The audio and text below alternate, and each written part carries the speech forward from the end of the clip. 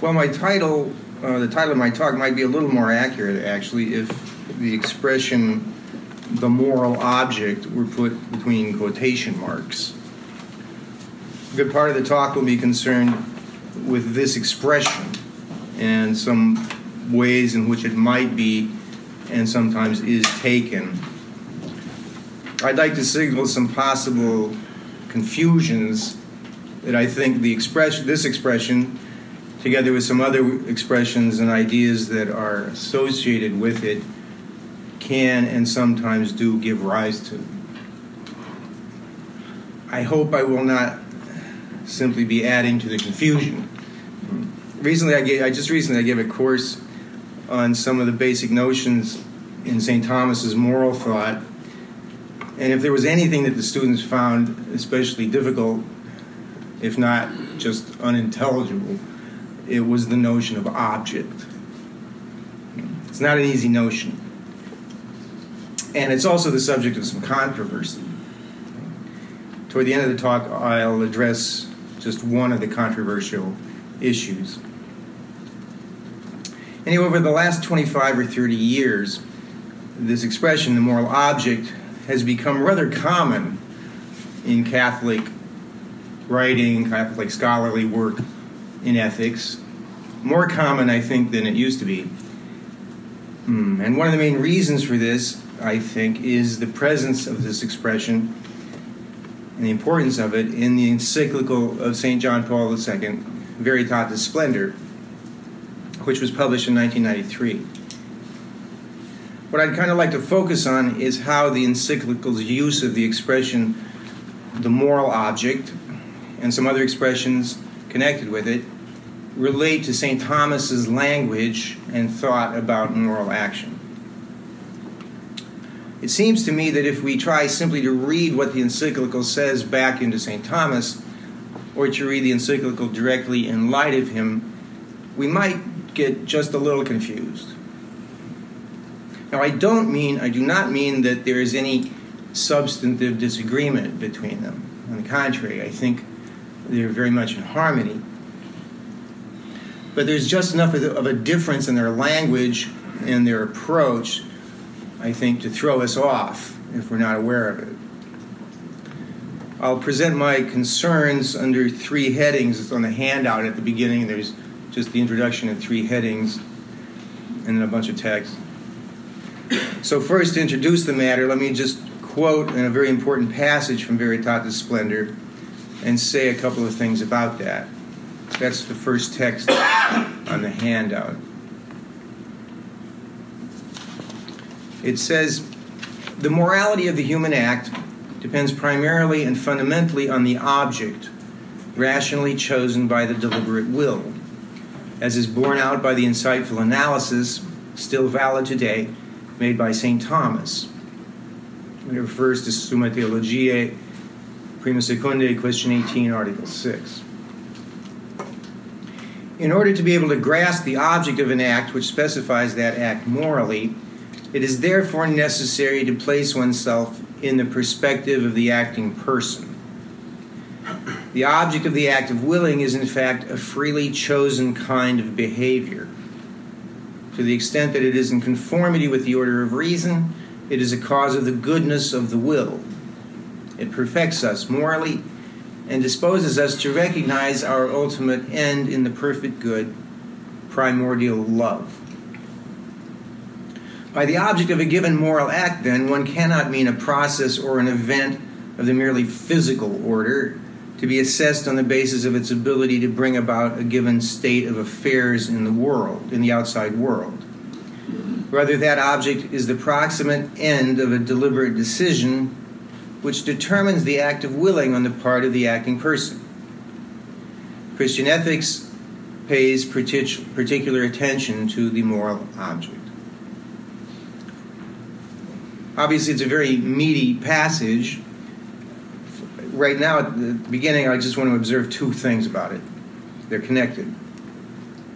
The first thing is that in this passage, and almost everywhere else in the encyclical as well, when it speaks of the human act or the moral act, what it is actually referring to is the act of willing, and more precisely, the act of deliberate decision, which is to say, choice. Correspondingly, and this is the second thing, here in this passage and almost everywhere else, when the encyclical speaks of the object of the human act, or of the moral object, what it is actually referring to is the object of choice. A chosen kind of behavior. Elsewhere, the encyclical calls the object a concrete kind of behavior, or a concrete action, or a specific act, perhaps also in other ways. But the idea is the same. Chosen action, that is what the encyclical usually, almost always, not quite, treats as the moral object. Now, the point that the encyclical is driving at, chiefly, in its discussion of the moral object, is very clear, I think. It wants to say that in the moral assessment of human conduct and of human persons, the concrete actions that people choose have to be taken into account. We cannot consider only a person's sort of global attitude, or what is sometimes called the fundamental option, or the transcendental orientation, or something like that. Nor can we consider only the net result or the overall balance of the goods and evils that can be expected to follow upon a person's chosen actions. Any action that one chooses has a moral value or quality of its own, and by the very choice of it, one's will is correspondingly qualified. As that passage says, the choice of a good action, one that is in conformity with the order of reason, causes goodness in the will and perfects a person morally. And there are also actions that are bad in themselves morally, the choice of which is detrimental to a person's moral quality. For example, the actions forbidden in the Ten Commandments. But again, this is my point. This is what the document mostly treats as the moral object, a freely chosen action with its own moral value. First section, first heading, St. Thomas, many types of moral act and many types of moral object. So now let me turn to St. Thomas's use of this expression, moral object. Really, there is not a lot to say about it. Using the search engine on the Corpus Thomisticum website, I searched Thomas's works for the expression objectum morale in all of its possible forms, and with up to 2 words between objectum and morale. In the entire corpus, there are exactly 3 instances. They are all in the same work, the Disputed Questions de Malo. In fact, they're all in the same article, Question 2, Article 6. 2 of them are in the article's second objection. So 2 of them are in one objection, and the third is in the reply to that objection. That's all. That's all I found, anyway. Of course, these are only the instances of the expression, objectum morale. They are not all the instances of the concept that the expression signifies. That concept appears in Thomas's works a little more often, like very often. But the De Malo passages do tell us something. I will only quote the sentences in which the expression appears. For my purposes, the rest of the objection and the reply are not important. The sentences are text 2 in the handout. The objection says, as object is related to act in general, so moral object, objectum morale, is related to moral act. But an object gives the species to an act. Hence, a moral object gives the species to a moral act. And the reply just picks up on that. Just as in general, an act receives its species from its object, So a moral act receives its species from its object. What do these lines tell us about Thomas's concept of the moral object? They tell us that it is basically nothing other than the application of the general concept of the object of an act to the sphere of moral acts. All acts of absolutely all kinds, have objects. Whatever kind the act is, that is the kind of object it has.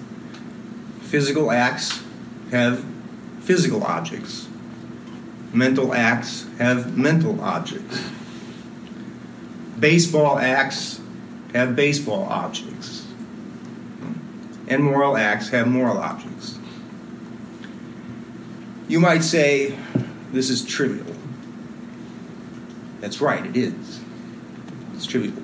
There's nothing really very abstruse, nothing singular or sui generis about the mere concept moral object. If you have the concept of the object of an act and you have the concept of a moral act, just put them together. Of course, the De Malo lines are also saying that the object gives an act its species, and that's not a trivial point. I'll return to that point later. But what interests me right now is the sheer breadth of the concept of moral object. It's an application of an even broader concept, object of an act, and in itself it is also extremely broad. I mean, if acts generally come in many different kinds, so do moral acts. And each kind has its own object. I think you talked about this yesterday. What is a moral act for St. Thomas? He tells us right at the beginning of the moral part of the Summa Theologiae, the Prima Secundae, quote, moral acts are the same as human acts, which is also how Veritatis Splendor speaks. And what are human acts? He says they are acts that proceed from a deliberate will. That too resonates with Veritatis Splendor, which speaks of the will and of deliberate decision. But as I observed, what the encyclical is mostly referring to when it speaks of the human act is precisely this, deliberate decision, or choice. Now, I think we can say for St. Thomas that the primary or the fundamental act proceeding from a deliberate will is choice. Thomas describes choice, following Aristotle, he describes choice as deliberate appetite or deliberate desire. I think we can say, as Alan Donegan says, that choice is the essential element in human action in a pretty fundamental way. And also in line with the encyclical, Thomas holds that choices have objects and that their objects are always actions. So that lines up. But to be more precise, what Thomas says is that the object of a choice is always itself a human action, a human act. You choose to eat a pizza. Your choice is a human act, and so is your eating the pizza. And this brings me to the first possible point of confusion that I want to point out. For Thomas, choice certainly is a moral act and a human act, and maybe even in a way the chief one. But it is not the only one. Its object, which is what Veritatis Splendor mostly speaks of as the moral object, is also a human act, and therefore a moral act. And so it also has an object of its own.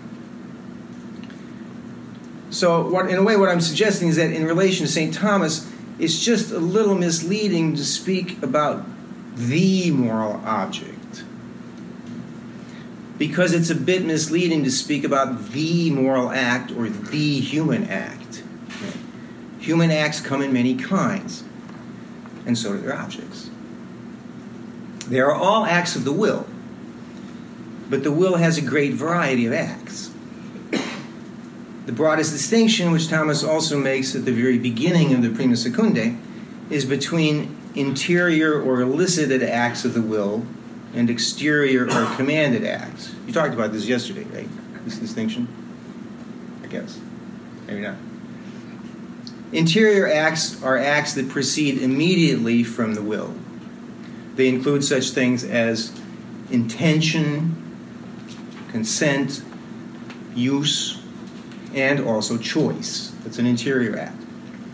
Exterior acts are acts that proceed from the will by way of other powers that are under the will's command. These can be bodily acts, such as eating or walking or talking, and mental acts, such as thinking or recollecting.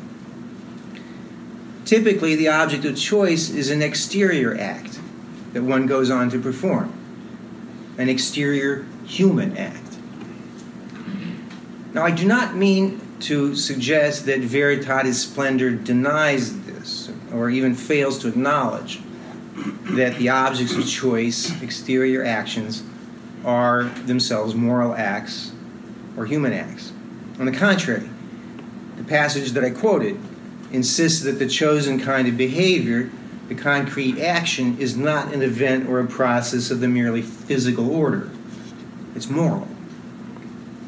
And the article of the Summa that the passage cites, Prima Secundae, question 18, article 6, which is text 3 on the handout, says acts are called human insofar as they are voluntary. But among voluntary acts, there are two sorts, namely the interior act of the will and the exterior act. And each of these has its object. Moreover, in a couple of places, the encyclical does speak of the object that morally qualifies the concrete exterior action. It says in text 4, if the object of the concrete action is not in harmony with the true good of the person, the choice of that action makes our will and ourselves morally evil. And further on, the encyclical, this is also in text 4, further on it says that reason attests that there are objects of the human act which are by their nature incapable of being ordered to God. These are the acts which, in the Church's moral tradition, have been termed intrinsically evil, intrinsice malum. They are such always and per se, in other words, on account of their very object. The encyclical gives many examples of such acts, acts that are per se and in themselves, acts that per se and in themselves are always seriously wrong by reason of their object. These include genocide, abortion, suicide, mutilation, torture, human trafficking, contraception, and others. But what the encyclical doesn't really address is how to understand the object of the concrete exterior human action. It clearly holds that such actions are moral and that they are morally specified by their objects, but it just does not discuss what that means or how it works. St. Thomas does. So the rest of my talk will concentrate on this, the object of the exterior act, according to St. Thomas. At this point, I'd like to say something, though, about another expression used in the encyclical. We just heard it. Intrinsically evil. In Latin, intrinsice malum. As it happens, this expression is not to be found anywhere in St. Thomas. He never uses that expression, intrinsice malum. But again, that doesn't mean he doesn't have the concept. I think he does. For I think it is quite clear that what the encyclical means by intrinsically evil acts is nothing other than acts that are evil in their species. What does that mean? It means they are evil per se, in virtue of themselves. They're essentially evil, according to their own definitions, or by reason of their definitions. However, I think there might be something just a little misleading even about the term intrinsically. It might sound as though it refers only to what is kind of contained within the act, or to what the act itself is, and to nothing else. Well, of course, it does refer to what the act is, if it refers to the act's species. that is something that the act itself is. For instance, to use Thomas's example, his typical example, if I deliberately take something that belongs to another person, say a car, that act has the species called theft. This is something that the act is, a theft. And it is thereby intrinsically evil. But if we ask, what is it in virtue of which that action is theft? It's the action's object. And that is not something that the action is.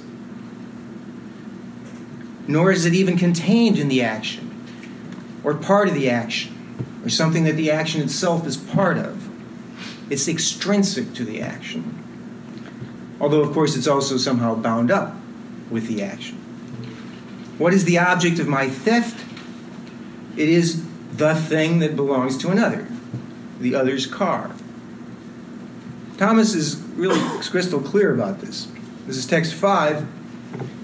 The thing that belongs to another, res aliena, is the proper object of theft.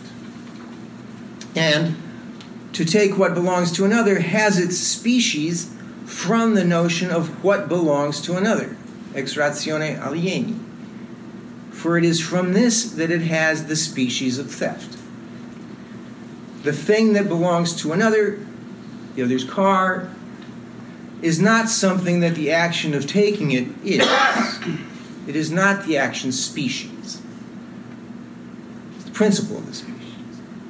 The action, the theft of the car, is not the car. Nor is it part of the car. Nor is the car a part of it. An action may very well have parts. That action may have parts. Part of it is breaking into the car. Part of it is starting the car up, and so forth. The parts of an action, if it has parts, are actions too. But the car is not an action. Now, you may say, this is obvious, why dwell on this? Well, I fear that the discussion of the moral object in Veritatis Splendor might have the effect, the unintended effect, of insinuating the idea that the object of an exterior moral action is nothing other than the action's species. It might do this precisely because what it almost always refers to as, without qualification, as the object of a human or a moral act is the exterior moral action. For again, it's almost always speaking of that human act which is choice, whose object is an action of a specific kind. So one might end up thinking that actions themselves or their species are the only things that qualify as moral objects. I'm sure that's not what the encyclical intends, but I think it can happen. In fact, it does happen. Just recently, I was reading a discussion by a moral theologian about a case of a journalist who published some potentially damaging information about someone. The theologian was arguing that it was not a case of defamation. And maybe he was right about that. I don't want to go into the case. But what he said was that the moral object, this was his language, the moral object of the journalist's action was not defamation. Now that's confused, I think. Defamation is an action. It's not the object of the journalist's action, even if it was definite. What the theologian meant, was that the moral species of the journalist's action was not defamation.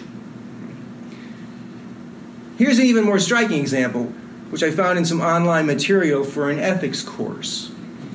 It's attempting to define the idea of the moral object. And it says, very simply, it says, it is what one is doing in an act that is the object. Now, what one is doing in an act is the act. That's what you're doing, right? It's not the act's object. No act is its own object. Maybe it helps to think of verbs. Acts are signified by verbs. Objects of acts are like, in this respect anyway, like objects of verbs.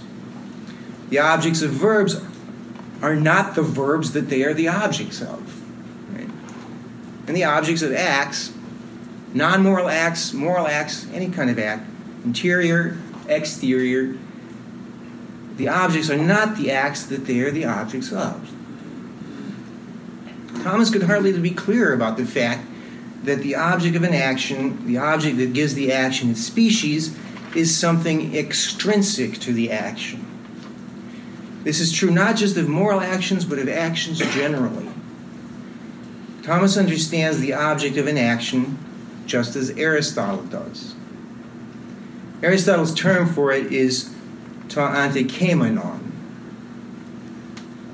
Now that comes into Thomas's Latin, and he uses this word, as oppositum, opposite. Of course, it doesn't mean contrary. An action's object is not the contrary of the action. But it is, so to speak, on the other side of the action, opposite from the action's agent, or from the power out of which the action proceeds. It goes from the agent toward the object. It's set over against the action. You can say that's kind of close to what antikeimenon kind of literally means. But it's what the action faces. So, for example, the object of the act of digestion is that which gets digested, food. Okay. The object is what the action targets. It's not identical with the act's species. It's what determines the species. The object is a formal, differentiating principle of the act. And therefore, it does enter into the act's definition. It enters into the definition. What is digestion? The assimilation of food. What is theft? The taking of what belongs to another. Now, a metaphysician, or a budding metaphysician, might object that what is in a thing's definition cannot be extrinsic to it. Well, that's true if the thing is a complete substance. That's kind of a distinctive feature of the species of substances. They are defined entirely by what's intrinsic to them. So, for example, the formal principles that define animals are their souls, which are intrinsic to the animals. But actions are not substances. They are accidents. And all accidents have things extrinsic to them in their definitions. They at least have their subjects. The subjects of actions are their agents. The agent is not an action. It's outside the action. It's distinct from the action. And some accidents also have other extrinsic things in their definitions. For instance, relations are defined by what they relate a thing to, by their relative opposites, again. And actions are defined by what they target or they bear upon.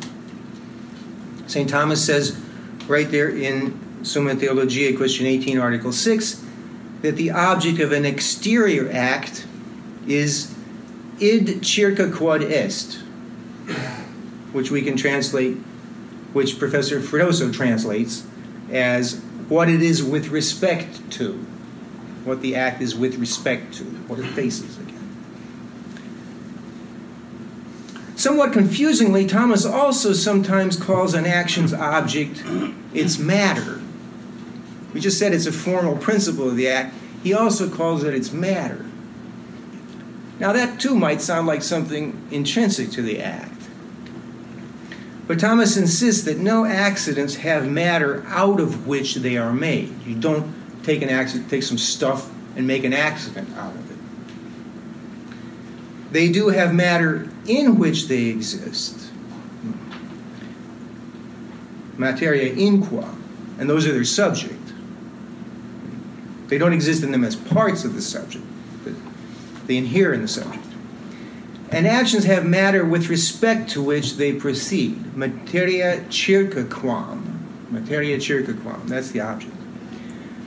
Thomas inherited that expression, and I found no place where he really explains it. Materia circa quam. I suppose the idea is that the object of an action can be seen as that to which the action is applied. You kind of apply the action to the object. And in that way, maybe it's comparable to the matter to which a form is applied. But in any case, Thomas insists that an action's materia circa quam, its matter, in a way has the function of a form. He just says that. It functions as a form. We call it matter, but it functions as a form, insofar as it gives the species to the act. And the object of a moral action makes the action good or bad in species. If the thing that you take is yours, you take your thing, your act is a case of minding your own business, we can say. And that's good. If the thing is another's, that's theft, and that's bad. It's like digestion. If the food that you eat is of a sort that agrees with your system, you have good digestion. If it does not agree, you have indigestion. Some objects of moral acts make for moral indigestion. And in their case, too, there's something in us that they do not agree with. And that is reason. Which brings me to the third heading, the perspective of the acting person, the moral object, in relation to intention and to reason. So this brings me to my final area of concern, which is how moral objects relate to the proper sources of human action, their origin in reason and will. I would say that this is what the Veritatis Splendor passage that I quoted at the beginning is referring to when it says that in order to be able to grasp the object of an act, which specifies that act morally, it is therefore necessary to place oneself in the perspective of the acting person. This, too, is an expression that St. Thomas does not use, the perspective of the acting person. However, I think he could agree with that statement in the sense that he insists that the object that morally specifies an action does so just insofar as it stands in a definite relation to the action's human agent. And more precisely, it does so, it specifies insofar as it stands in a twofold relation to the human agent, a relation to the agent's will, and through that, a relation to the agent's reason.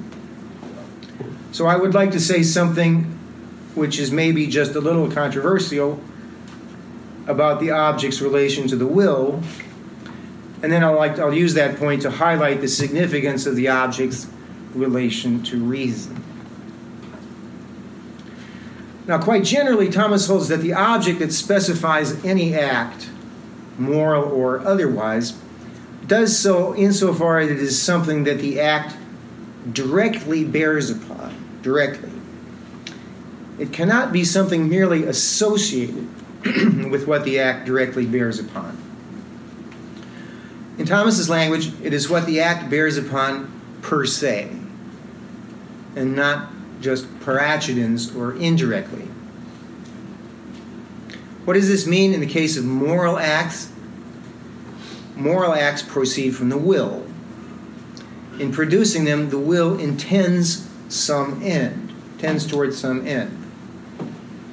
And Thomas explains, and this is text number 6, in things that are for an end, something is said to be per se, which is intended, whereas what is outside intention is per accidens. And therefore, he's talking about justice.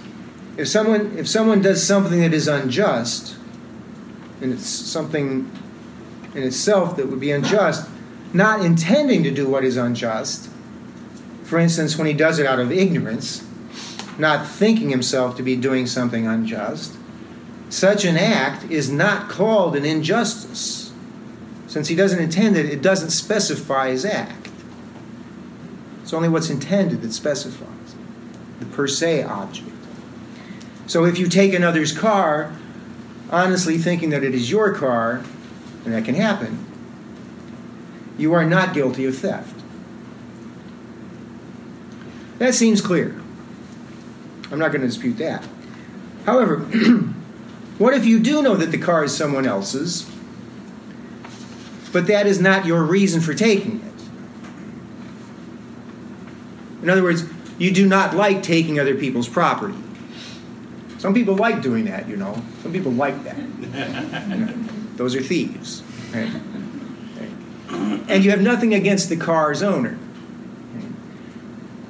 You just want to visit a friend in the backcountry, and you can only get there by car, and you don't have one. If you had one, you'd take your own, but you don't. And here's a car, the door's open, the keys are in the ignition, and you're in a hurry. So you take the car. Now, of course, you should not take the car. Don't take the car.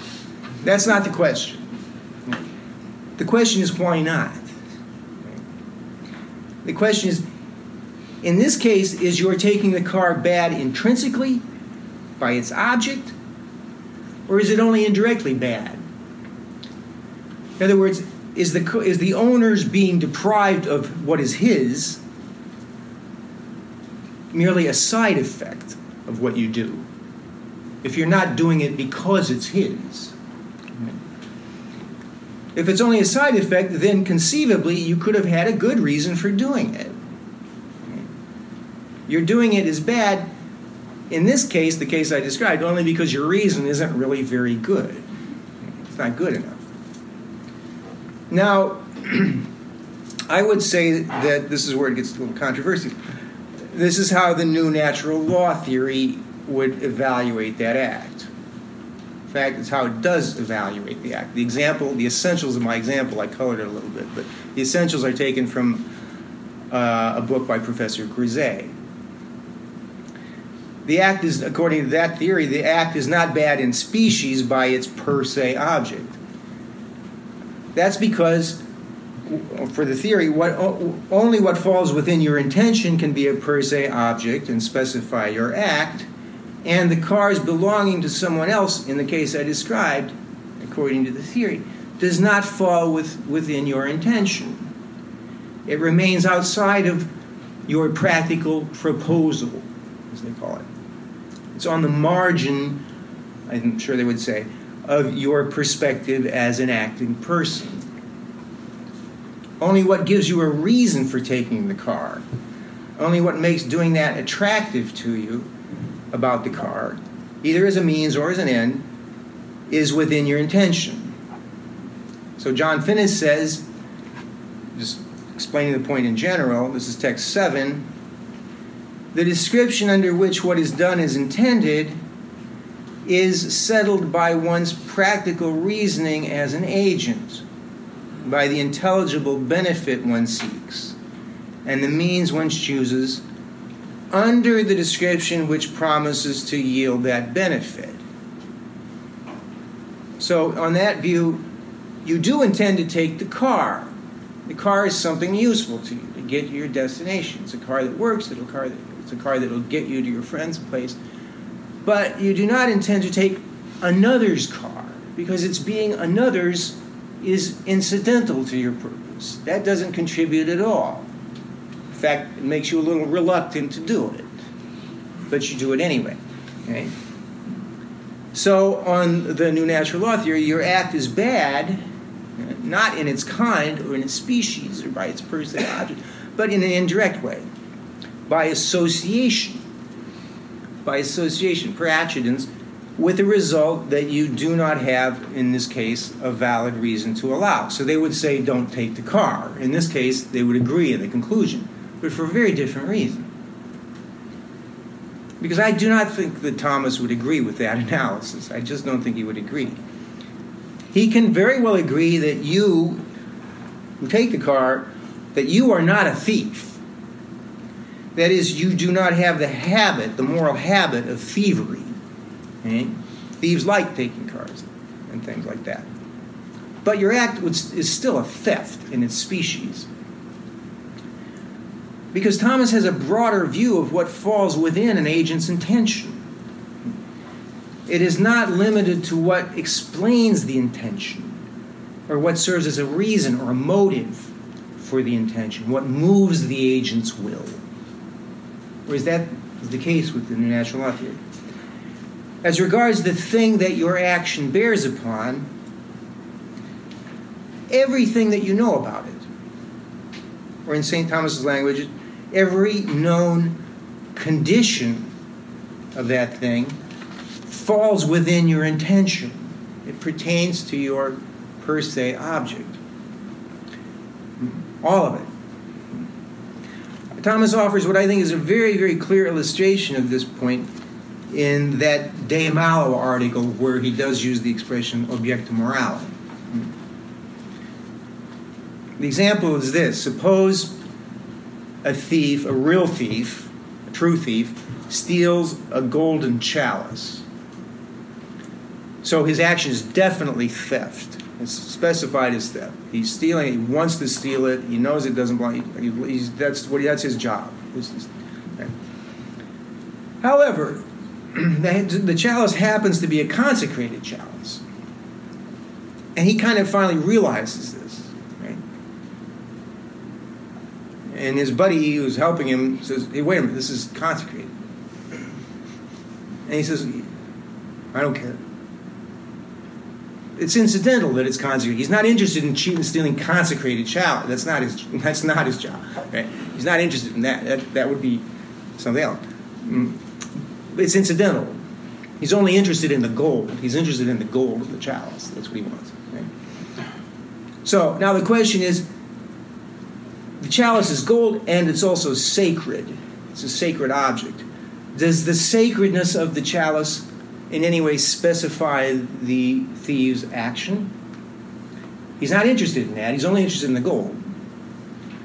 Well, for Thomas, it does. It makes it an act of sacrilege. In its kind, it makes it a specific kind of theft, which is sacrilegious theft. He thinks that's a species. This is because the sacredness of the chalice does not fall outside the thief's intention. And Thomas says that explicitly. This is text 8 on the handout.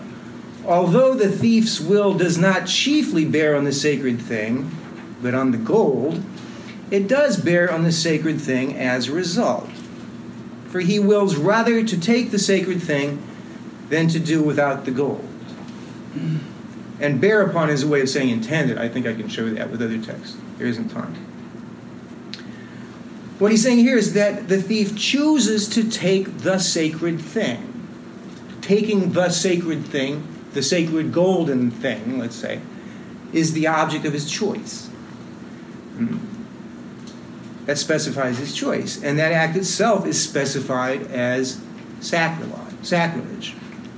His choice just is a choice to do what by its object is sacrilege.